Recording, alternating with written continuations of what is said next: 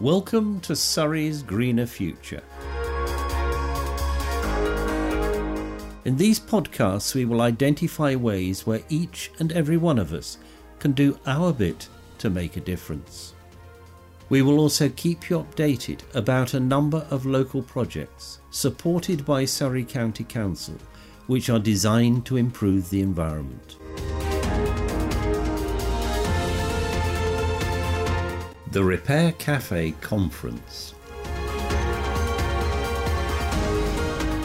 I attended the Repair Cafe Conference, which was held at the University of Creative Arts in Farnham on March the 12th. This was just before lockdown. The day started with an introduction by Professor Martin Charter, the Director of Sustainable Design at the university.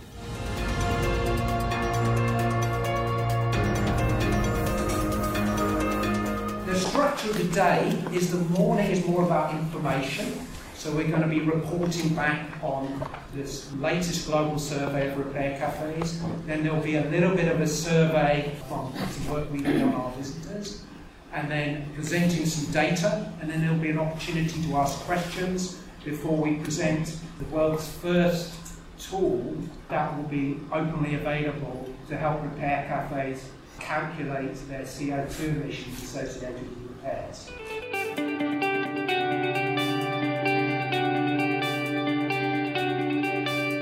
We then go into a panel.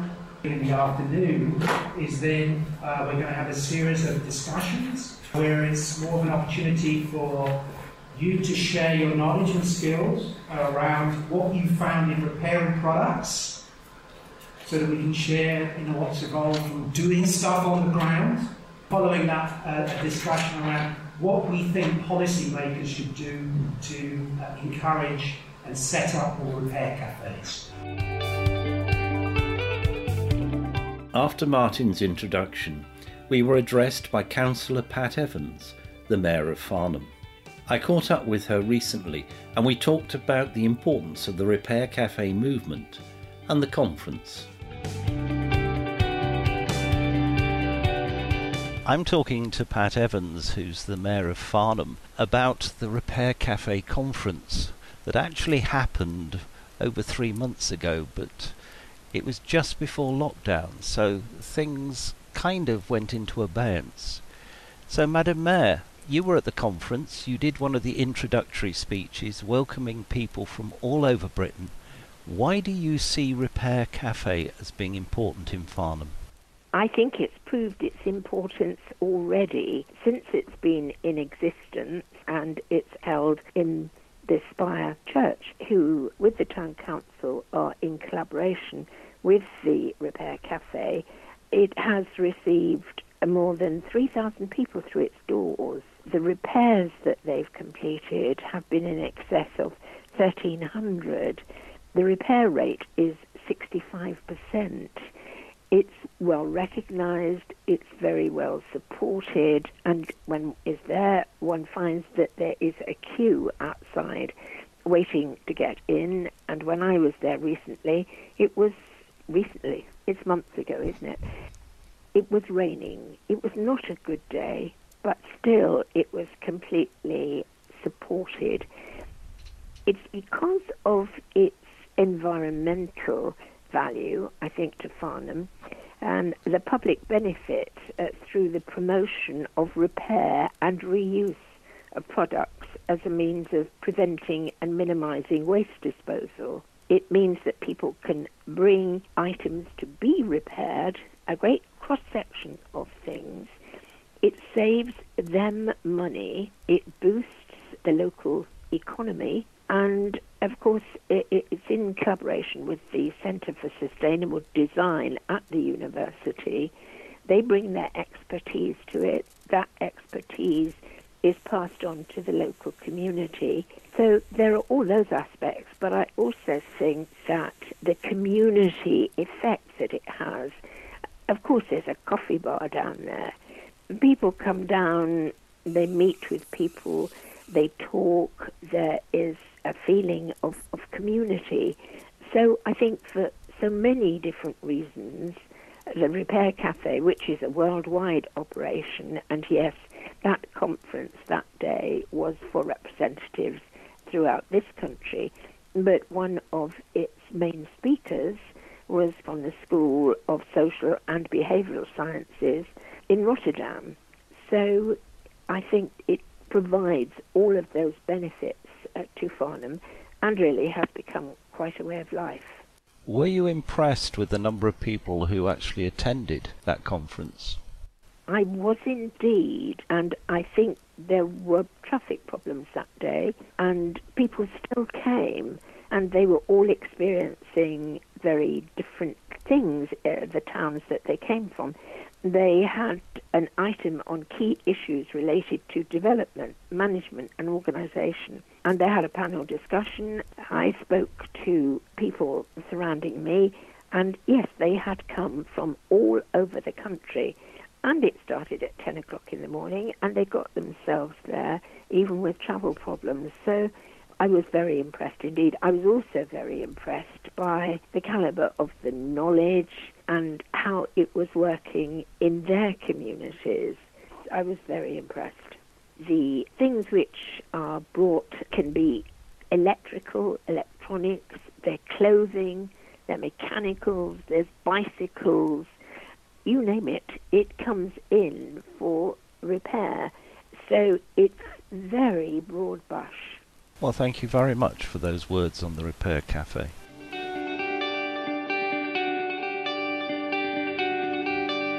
I'm very sorry that I couldn't be there with you physically today, but it was also logistically difficult for us to arrange.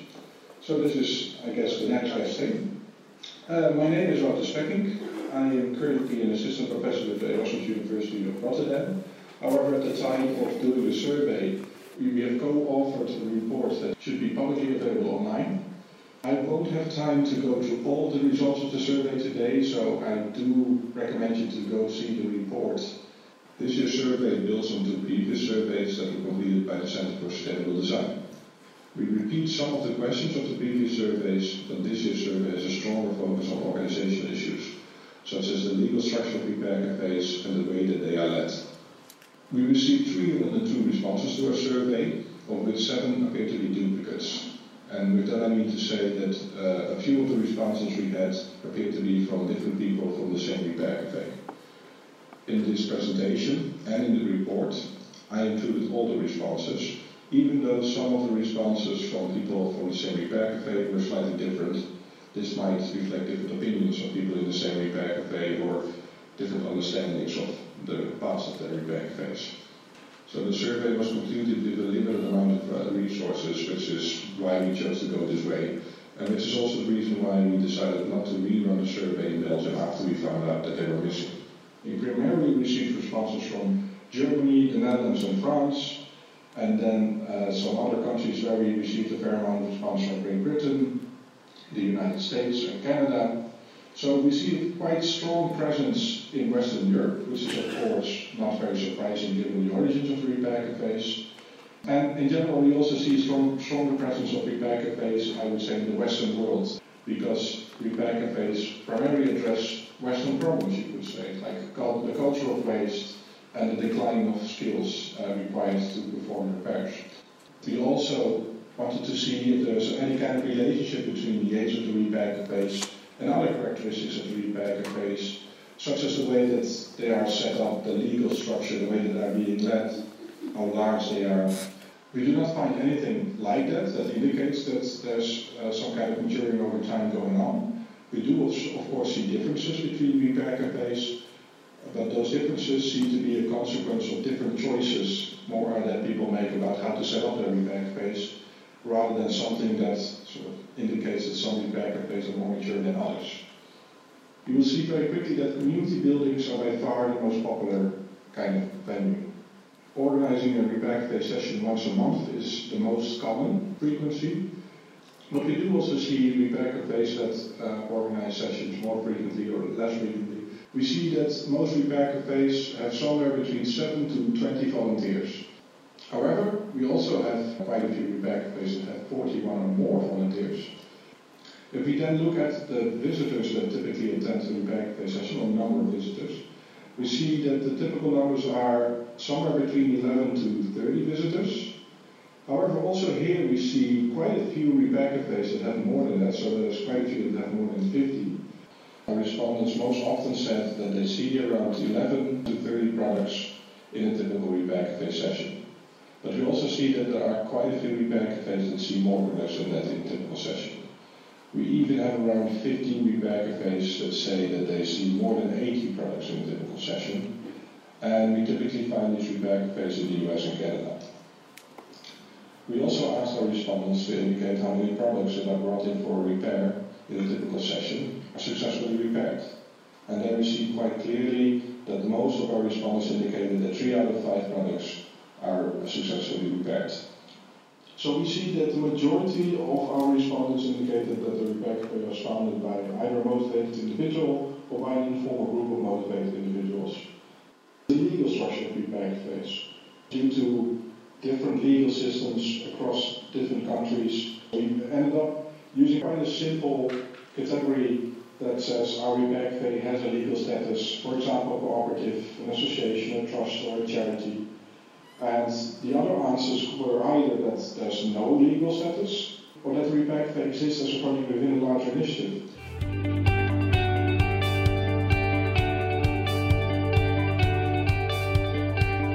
This is about data collection and sharing. So we asked our respondents how their repair cafe collects data about products that are being brought in for repair.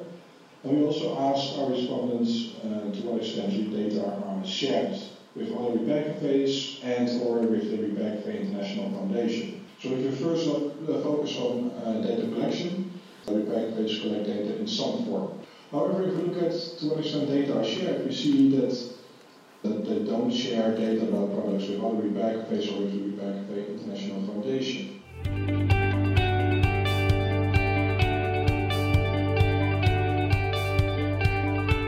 The top 2 difficulties here, which are attracting younger visitors and attracting younger volunteers. So here you see that it is an issue that repair cafes experience quite some difficulty with. We asked our respondents what actions their repair cafes take to involve people from younger generations. And in our report we also included an extended list of things that people mentioned that were not in our own list, and that could be quite an interesting source of inspiration. We see that many repair cafes try to actively recruit younger volunteers from their community, or encourage volunteers to bring children to their repair cafe sessions. Here I would like to highlight just one element about the repair cafe community that I find particularly interesting, which is that on the one hand the repair cafe community is a large collection of local initiatives that primarily make a difference locally, but that on the other hand there's a sense that these local initiatives are part of something bigger that goes way beyond the boundaries of the local initiative. We also see that it is fairly common for repair cafes to have interactions with each other, and that it is also fairly common to be a member of a regional or national network of repair cafes. That sometimes makes me wonder if more can be done with that sense of being part of something bigger. And if it would be possible, for example, to mobilize that sense of community for activities at a different scale, a super-local scale, such as engaging more systematically with industry, consumer organizations, and/or policymakers, to lobby for increased repairability and longevity of products.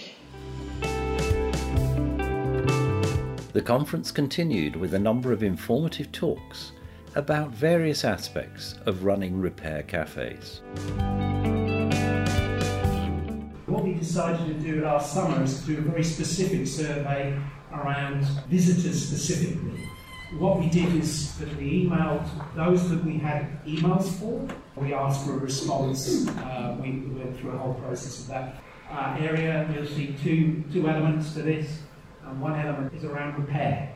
So this fits in a wider initiative. And indeed, yesterday, the Circular Economy Action Plan that the European Commission published, the right to repair is going to be pushed more strongly within Europe. This is also being featured more strongly in the Environment Bill within the UK. We're 58 sessions ourselves down the line with our repair cafe activities, and we've had nearly 3,000 people through our programme. What we've had is a very strong focus on recording data and information. we have an older demographic, at least in our repair cafe, and that very much aligns with other experience as well. A lot of retired, and to some extent semi-retired and employed people. So it's a older demographic, more people, and often, the people that the two key groups of people that are attending are those types of people who, generally want to do a little bit more in terms of their environmental activities in the community. So they're looking for initiatives to engage their time.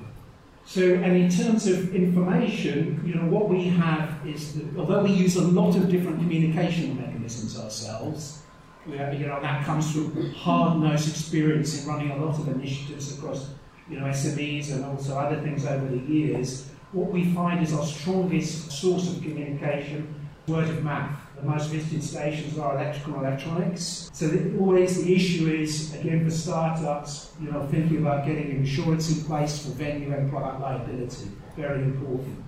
Because the day you don't have it, the day you maybe have a problem. The key motivation was, and I think this aligns, and we need to think about the demographics, and then align to that younger generation demographic, is people don't want to waste their products. They don't want to put stuff in the waste stream. So if there's something there to help people repair stuff, particularly in certain product categories, they're very motivated by that. But maybe that's very much aligned to the older demographic. So you've still got this issue around fast fashion, fast electronics, fast consumption in millennials and Generation Z. So there is a strategic issue around this sort of intergenerational issue. It's still actually phenomenal to me that it says with the skills and knowledge in the communities that products can be repaired, despite them not being designed for repairability or recyclability or dismantleability. The knowledge and skills are sitting within communities to do that. And I don't think the policy makers have understood this. And we need to maintain those skills and knowledge.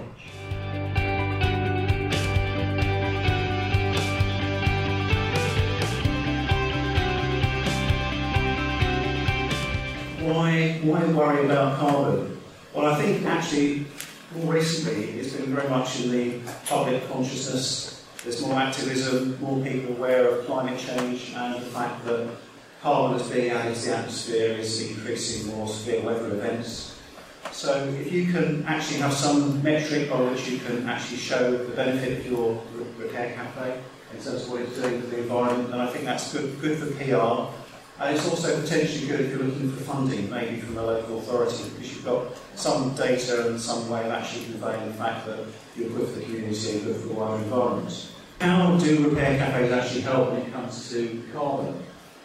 Well, obviously when you're repairing things and people aren't going out and buying new products, you're displacing the manufacture of those new products.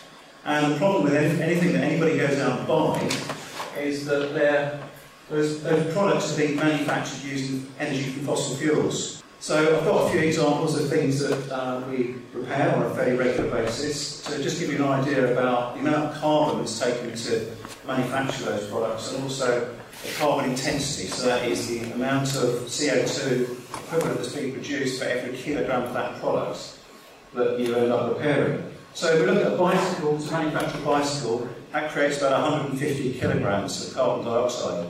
And that works out about 10 kilograms for every kilogram of bike.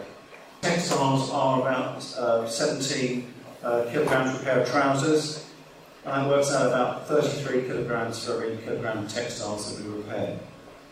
Electrical products, so a kettle typically contains about 32 kilograms of CO2.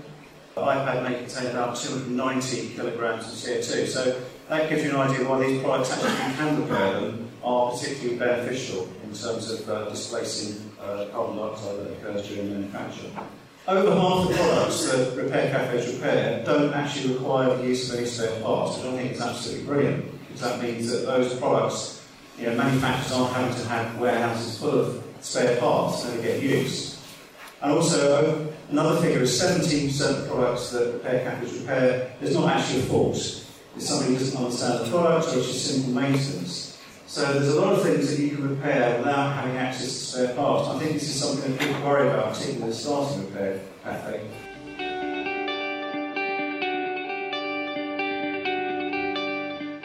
One of the things that tends to happen is you have to consider the fact that when you're offering a free repair service to people save money. So as a result of that saving, do people then go out and buy themselves some goodies? And I think the answer to that is yes, they do.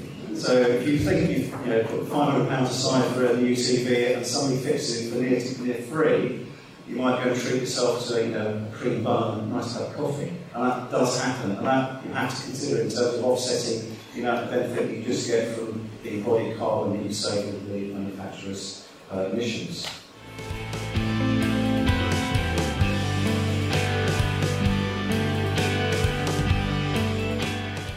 So who's the online calculator for? It's really set up for any repair cafe. Either you set the most basic data about the number of repairs that you have and how many of those have been successful. And by successful, I mean that it's actually working. It's not partial, it has to be a successful repair and that the customer's completely happy to take it home and use it. And there are two versions of the calculator available, and it's an online calculator, it's not an app that you download, so you'll be able to go to a web page and simply you'll see the calculator there. And we've got two versions, there's a quick calculator and a standard calculator.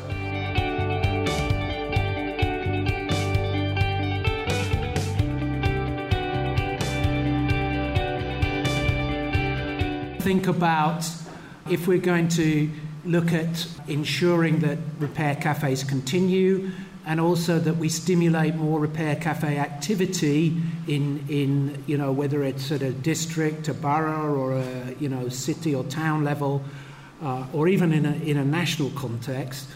What do we need to do, and what policymakers need to get engaged with that? So who are the policymakers that need to be engaged with that? I'll leave you up to you to think who the policymakers are, and then to think about what action needs to be taken by those policymakers to make repair cafes flourish in the UK.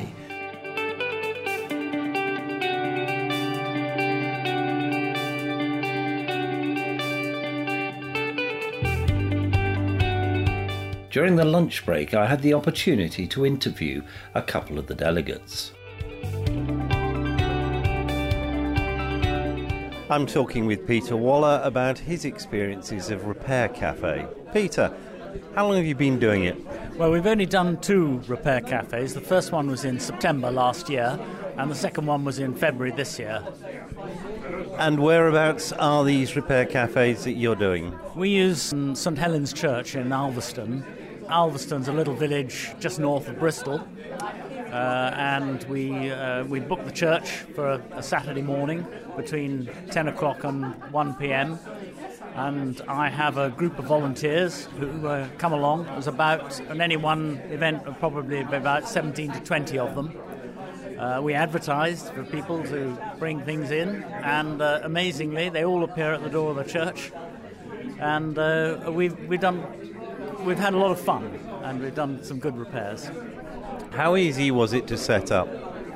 Well, there's obviously quite a lot of work, and you have to think about the advertising, you have to think about getting the volunteers and the process for control of the work.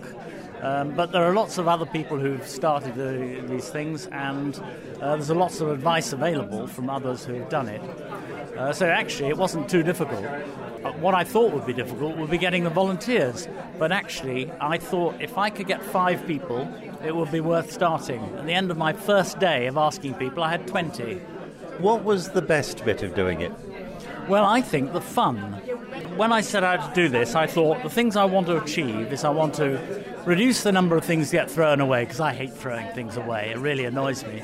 I wanted to help people to share skills, so that people come along and they learn skills and they teach other people their skills. But the third thing, and most important, was for having fun. And it has been. It's been a lot of fun. And what was the hardest bit of it?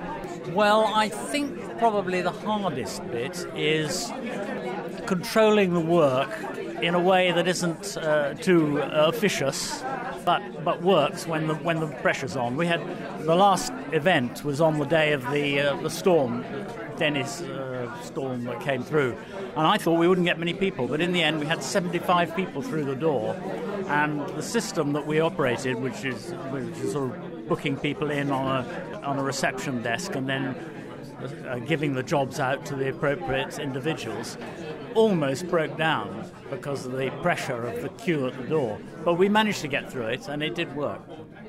Well, thank you very much. Thank you. I'm with Michael, and Michael, why are you here today?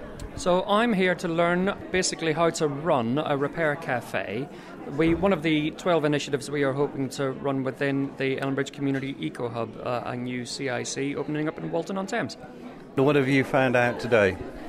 And it isn't going to be as easy as I thought. There's a lot of structure and detail that has to go into this, a lot of data that people want to collect with regards to the quality and quantity of items being repaired, the money that is being saved as a result of these repairs, and indeed the carbon dioxide equivalents that the repairs are saving from the alternative of buying a new replacement product. And has some of the information they've put together surprised you? Not so much. I'm not shy of hard work, so the information that we're given is it isn't going to be easy. It's just accepting the challenge, really, of that doing a repair cafe is not going to be overly easy. Getting the front desk sorted out is probably going to be the first challenge, really. Organising who does what, where and when, and not overloading the repairers themselves with paperwork per se, as they're there to repair and fix, not do paperwork. I was fascinated by the CO2 statistic that said that if you save the person money, then they'll go and spend £1, and that's... Yes, you think you can self-congratulate by going out and having a coffee and a donut, I think they suggested. And maybe we shouldn't. Maybe we shouldn't be doing that. It needs to be offset by other ways of taking a larger donation, I think was suggested. No, I think part of the message, perhaps, is it's not just about financial benefit, it's about ecological benefit. So if you are offsetting, or you make people aware that by repairing their item you're offsetting the carbon, please don't go and splosh that money that we've just saved you in the local cafe on buns that have been imported from France and coffee from Costa Rica. Do you think this fits with your other initiatives? I think it fits very, very well, actually. Within the Eco Hub, we will be opening a library of things, a baby bank, providing used clothing and hardware for families who are struggling, a community fridge, community repaint, litter picking initiatives, plastic-free Walton will be based there as well, skills shares and repair, and indeed the repair cafe. So it fits very much with our ecological and community ethos, getting people engaged, in particular young people, and giving people opportunity, and just trying to change the mindset of repair rather than replace. And that isn't just about fixing things. It goes across all aspects of our life, taking it back a couple of generations even to what our parents and grandparents used to do and take for granted. Thank you very much. You can hear the hubbub behind me. It's a speed and networking part of the agenda where we're going to talk to people they don't know about repair cafes. I'm going to see if I can get in on one or two of the conversations. I'm with Malcolm from Ashford in Kent, who's here at the Repair Cafe conference. Malcolm, how did you get involved? Well, we run a charity that took over an environment centre, and one of the trustees had an idea of having what he called an R&R organisation, repair and reuse, which I think we didn't really know about repair cafes at the time. We found that joining up with the Repair Cafe organisation actually got us started. So it was very, very useful. Our parish clerk did some investigations, found it in Holland, sent off for the pack, and we've just grown from there. I'm with Leonard from Ashford in Kent. Now, Leonard, how did it all start? All started with some local parish councillors wishing to set up a repair group of some sort. Just sent a message out on Facebook, and about 10 people turned up. Some of us stayed, and that was really the beginning. And how long ago was that? That was just over a year ago. So you got together, formed a repair cafe. How many have you had so far? It's twice a month, and sometimes on a Saturday, which is always busy. What type of premises do you use? Well, we're lucky in that we've been provided with a small workshop, which is 2 shipping containers that are bolted together and all kitted out nicely. Got a sink and all the facilities there for us, and we can leave all of our tools and customers' items locked away safely. From that point of view, it's very, very good. It's also, we don't pay any money for the hire, and we get supplied tea and coffee and free electricity and heating. So we've got 0 running costs. Based on the discussion earlier, are you insured? Yes, because we come under the owner's liability insurance, so we are fully insured. We have double-checked that. How many volunteers do you have on an average day coming in to repair? We normally have about 10 of various different levels. And have there been any really special moments? Well, we've been asked to repair various odd items. At the moment, we're heavily into repairing a 1960 jukebox from America, which has proven interesting because somebody has already tried to repair it and made it worse. Oh dear. And what made you come here today? It was one of the parish councillors saw it on the internet somewhere and hoped that we would learn about running the repair cafe, because we are quite small compared to a majority of them. Well, thank you very much. My pleasure. I'm with Beth from Hampshire County Council, who's come along today all the way from Winchester. Beth, why have you come? I've come along today because Hampshire County Council's set up a few repair cafes through our Waste Prevention Community Grant Fund in the past, and I'm really interested to hear about all the different challenges and successes that repair cafes have experienced across the country at this great event. What have you learnt so far? I've learned that there are a lot of different ways of approaching repair cafes, although lots of them seem to experience the same sort of barriers and challenges. So it's really interesting to see how lots of different people have addressed those different barriers and challenges. One of the things that has struck me is that how some go from recording everything to others go to recording nothing. Did you find that interesting? I did. There was a very wide range of opinions and ways of doing things, which I guess is always going to be the way when you've got lots of sort of different and diverse communities running the same idea. But the general idea is absolutely great, and it's so enthusing to see so many different communities and people sort of running with the idea. Well, thank you very much.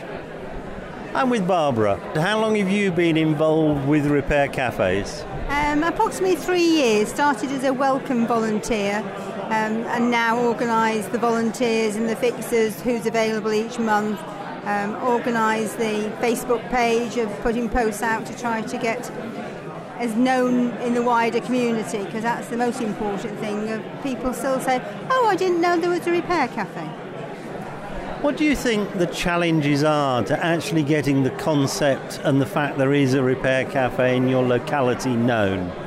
We found social media the best option, putting out posts and then sharing it onto other Facebook sites where a lot of people visit, and that seems to have helped us spread the message about the repair cafe the most. How many people come along on average when you run an event? We're quite small, so I think the most we've had is 30 people who probably maybe brought 60 to 90 repairs in, because some of them bring 2 or 3 repairs.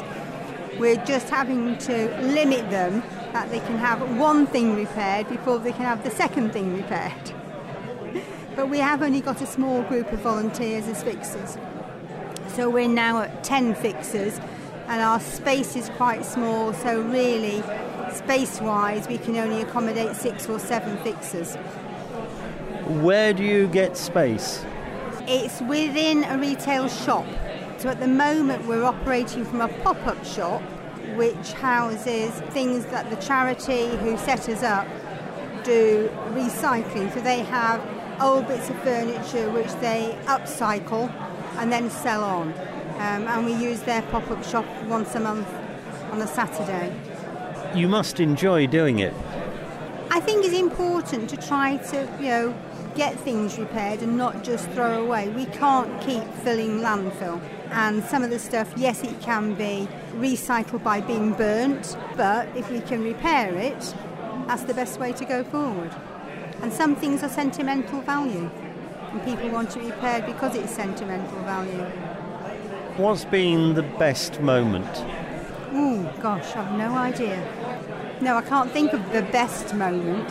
I think it's always a best moment when something comes in that doesn't work and goes out working, no matter what it is. Well, thank you very much.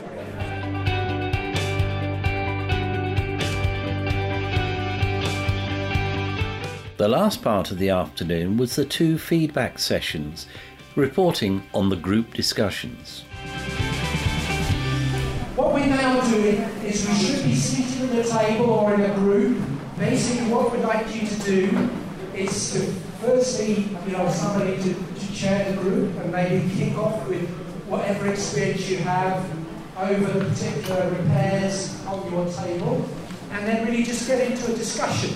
So really it's just an opportunity to network and share your knowledge.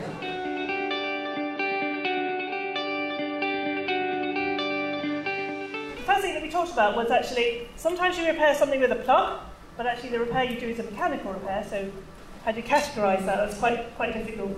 And a lot of repairs that seem to these gentlemen here end up doing, that mechanical repairs, are often down to maintenance, so something's not been looked after properly, so there's a lot of oiling and dusting and cleaning out. And this brought us onto a conversation really about how people don't feel empowered to take stuff apart and oil it and clean it themselves. And then we talked about the sort of things that you really need to have when you're doing mechanical repairs. 3D printing. What we need to do is to re-engineer a product, not just replicate a broken piece. And the key skill needed was drawing and visualization skills rather than computing or building things.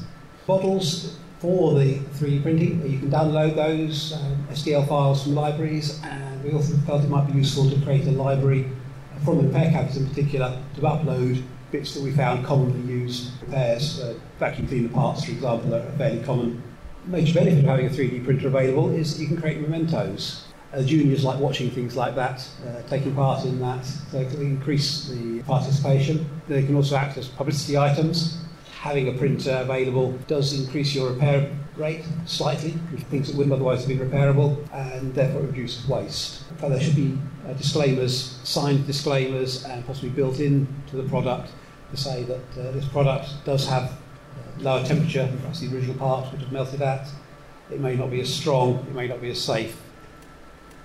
Various small amounts of things. One of the most interesting things we just did discuss is how far do repairers go in repairing things.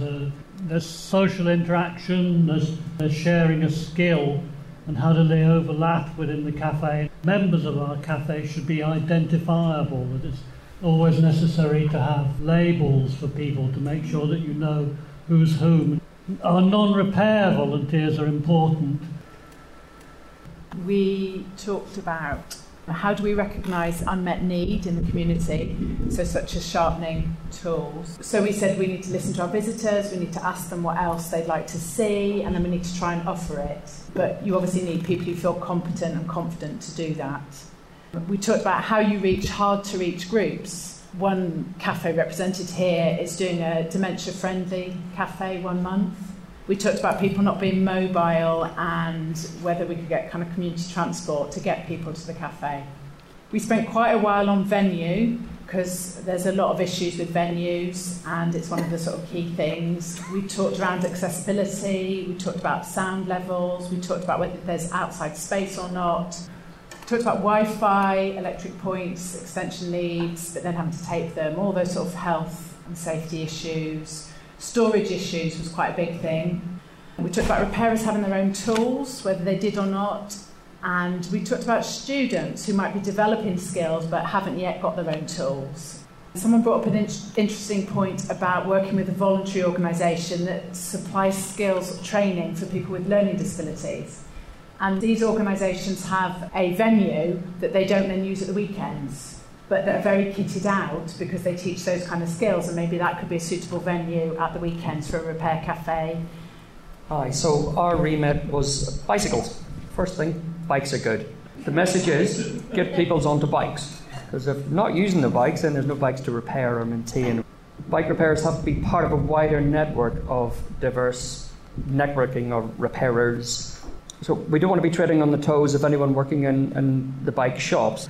Meeting expectation is key. Any bicycle that comes in, we're not guaranteeing that the bicycle is going to be 100% when it leaves, but it's going to be better than when it came in, and I think that is the message that needs to be given out to the customer at the end of the day. We came up with a suggestion of a leaflet of safety checks that could be given to people as they leave with their bike, just recommending that they do these checks regularly themselves. There's some divergence on agreement of whether or not people repairing bikes should or should not have insurance. I think the consensus at our table is that yes. And we were discussing how we would engage with children, perhaps encouraging or inviting schools or youth clubs or guides and scouts to come in and have junior bike fixing or maintaining events. We kind of agreed that electronics and electrical devices can be a little bit scary for some people, and that some visitors are a little reluctant to participate in the repair. We also identified a number of common devices that we see in our repair cafes and events, so toasters, lamps, sewing machines, vacuum cleaners, record players, food processors. But we noticed that a lot of the common repairs we were talking about weren't actually that complicated. So some of them were really quite simple, like cleaning the filter of a vacuum cleaner. Clothing is our brief, and we had a variety of experiences. Some people are still virgins with the repair cafe, but getting on with it. We identified the most common repair was zips, but it varied because if you went to a university, it was more likely to be ripped jeans and torn coats. Learn to say no to alterations. Someone spoke of their experience of someone turning up with a great bag of charity stuff expecting them to be fitted. Adding in how-to workshops, threading a sewing machine, how to sew on a button or darning. All those things had been tried and found to be very successful. It's very important to get the person's agreement to any changes you might be effecting to their garment. And someone suggested that you're able to recommend local tailoring services, which carries on with the bicycle and the electricals, so that you're not actually taking someone's living away. And I found that some people are just waiting for permission to throw something away. A lot of repairs have an emotional context to them. I'll stand up in the corner. Right, so we are the final table. We are also electrical and electronic, like the table over there. So our first point is a lot of electrical appliances need special triangular shape, star shape, oval shape screws that you need special tools for. Anna on our table told a story of someone who made a tool to get deep into a hole, and this tool literally travelled the world from repair cafe to repair cafe being used. We talked about mobile phones and things that can be fixed commercially, and therefore we shouldn't really touch. Product documentation, circuit diagrams, service manuals. Obviously you can use the internet for that, and YouTube videos that we talked about, but that's quite a key source of information. When you're disassembling a very complex piece of equipment, or something like a camera or whatever it is, you can use something like a memory mat or even a block of polystyrene to locate the screws as you take them out, and take plenty of photos as you're disassembling something so you can work out how to put it all back in the same order afterwards. I think we might as well, just for time, so we can bring it in to close at 5 o'clock. You just stay in your groups.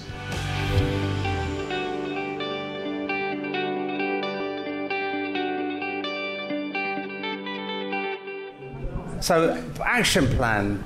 We've said that repair cafes should be part of the local council waste strategy, meaning that before, at the most extreme, before tips accept waste, they say, have the repair cafe reviewed this and try to replace it or fix it, and then potentially there's an opportunity for a sale there.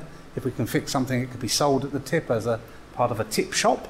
So maybe council recycling centres should have mandatory tip shops for things that have been or can be repaired. The council should have a dedicated, well, we've called it repair cafe liaison or promoter or evangelist, whatever. Repairability. I've written repairability standards, parts availability and support. I think that's more from the manufacturer.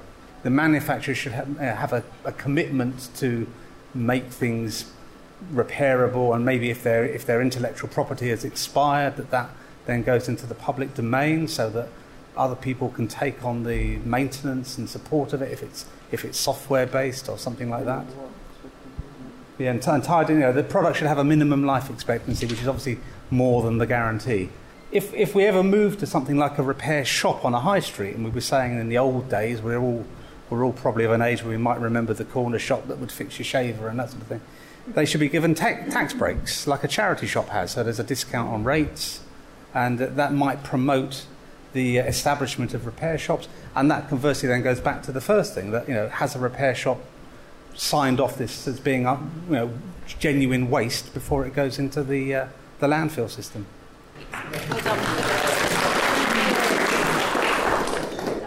The District Council, in our case, is actually particularly useful for social media publicity, if you can find the right person to send your publicity to.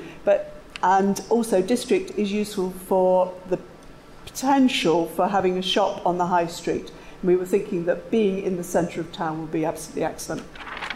County, the waste recycling team seems to be the place to tap. Repair cafes fall naturally into this area. So using the resource available and also influencing the policy coming from county. Thinking particularly about the CO2 figures that we're all going to be logging, we're going to publicise this and the baseline data for reuse as well. Not quite sure who we're going to publicise it to, but we thought we would get some leverage from it in all the press releases that we release. Looking at what manufacturers are doing, we were wondering about a consumer boycott, particularly of fast fashion, and of poorly repairable items would be a very good one, and we were thinking of Zips again. Charity shops and vintage shops definitely have their space. They are to be encouraged. We were looking at the consumer magazine Which and wondering if they would add repairability as one of their options. And then we have notice of a website called Good On You, which again is something to do with fashion. I think this is something worth looking up. We were considering the idea of space for a library of things and also a hub for storage of items to be repaired. At the moment, our model is such that we have to have the owner sitting next to the item.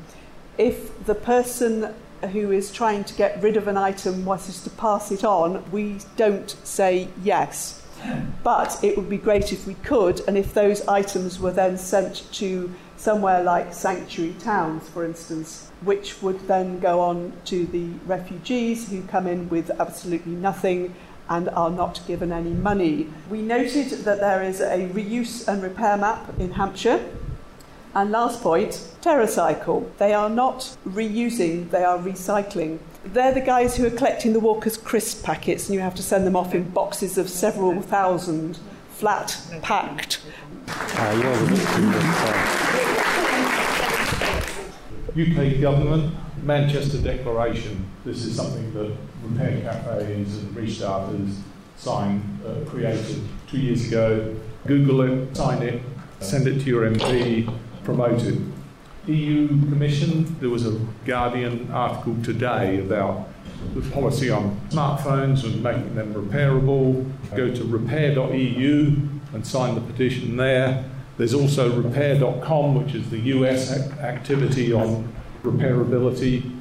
Local government councils, well, a lot of councils have declared climate emergencies. It should be an easy shoe-in to say, tie repairability to climate emergency. I think a lot of councils have declared it, and now they're saying, what the heck do we do next?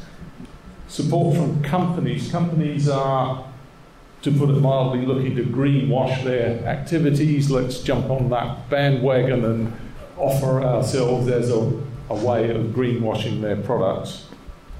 We shouldn't just consider carbon dioxide, but we need to to look at the wider impact on the environment of activities. We talked a lot about cobalt and rare earths and things like that. So a fair few of the points have already been covered. And we talked about the need for products to be designed for repair, spares need to be available, and a timeline around how long you'd expect them to be available for. We talked about kind of Fairphone and the issues of their first model, where people expected to be able to repair them and change components, but the components were no longer available. We also talked about the need for interchangeability and more standardisation around components. For example, the screws that came up earlier, and I think it's much wider than that. Consumers needing the right to repair without invalidating their warranties for simple repairs. More easily accessible information about how to maintain and repair items. We talked about perhaps the need for something in the education system, where basic skills taught to children while they're at school. Disposal. Perhaps something around the disposal, where the manufacturer is liable for the cost of disposal of items. It might incentivise them to change their behaviour and increase the longevity of the product, whereas now they make money from selling a new product and don't make anything from maintaining things. Policy Forza, Friends of the Earth plan for governments, including Repair Cafe, is a good thing and is of interest. Policy need, so probably local councils, provisions of accessible space at reasonable cost for repair cafes. European government, right to repair legislation, that's important. Actions, there's a Repair Cafe pack at repaircafe.org for schools and colleges. Mend it, don't end it, signs at recycling centres.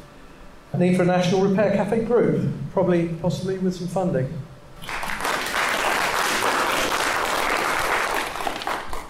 This table looked at a whole series of issues, one of the significant ones being resources and things that other people have said, space, equipment, insurance, publicity, awareness, training and data sharing being one of the key things. On insurance, it seems a nonsense that there's such a wide variation in amounts that people are paying. And if you have a national body, then you're in a much better place to argue for a collaborative insurance policy with one of the bigger insurers. Some insurers are quite good at that. We have experience of some town or parish councils actually treating Repair Cafe volunteers as volunteers under the council insurance policy, providing the normal expectations of the processes that are followed have been vetted by the insurer. So that's another way of actually getting support at a very local level. There's a lot around well-being and isolation. So repair cafes need to look at the local strategic priorities and show how the work that you're doing at a local level is fitting in with the priorities, because that then unleashes resources. County councils and district councils are not going to have any government grants at all from 2021. Business rates will no longer be payable to county councils and district councils. So there are now a lot of buildings that are being offset to lose liabilities. Links into central government, and we've talked about a number of different policy areas. There are all-party parliamentary groups, and if there was a national body, then you could actually get an all-party parliamentary group to raise the profile and the awareness, and therefore lobby for the sorts of things that we've all been talking about. In terms of isolation, obviously there are some older people who've got quite a lot of skills that don't exist these days, and they can be brought back into active fulfilment by being part of a local repair cafe, solving more than one objective at the same time.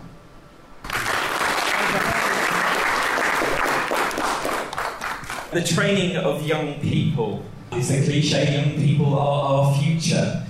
I've had a mobile phone since I was 15, and we are almost trained that it is a disposable item, which is absolutely ridiculous. On average, a person has about 5 mobile phones in their drawer. Technology we see is obsolete, but it doesn't mean it's not working. How can we utilise and reskill? And looking at courses that can be run in schools, and also how you can reuse your laptop in ways you wouldn't imagine. Getting on the side of right to repair, using those national networks as well. And it's quite interesting hearing all these different views of right to repair, but just kind of getting together so we can lobby these things at a kind of a government level and employing what is in place already, such as the Restarters Community, Repair Cafe UK, Hubbard. There are all these different places, and RAP, that's another example. There are all these different places we could utilise in order to be heard as repair cafes.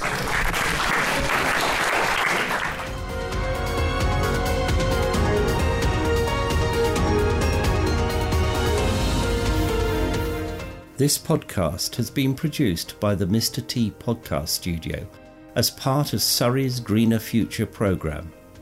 Please use this material to help inform others.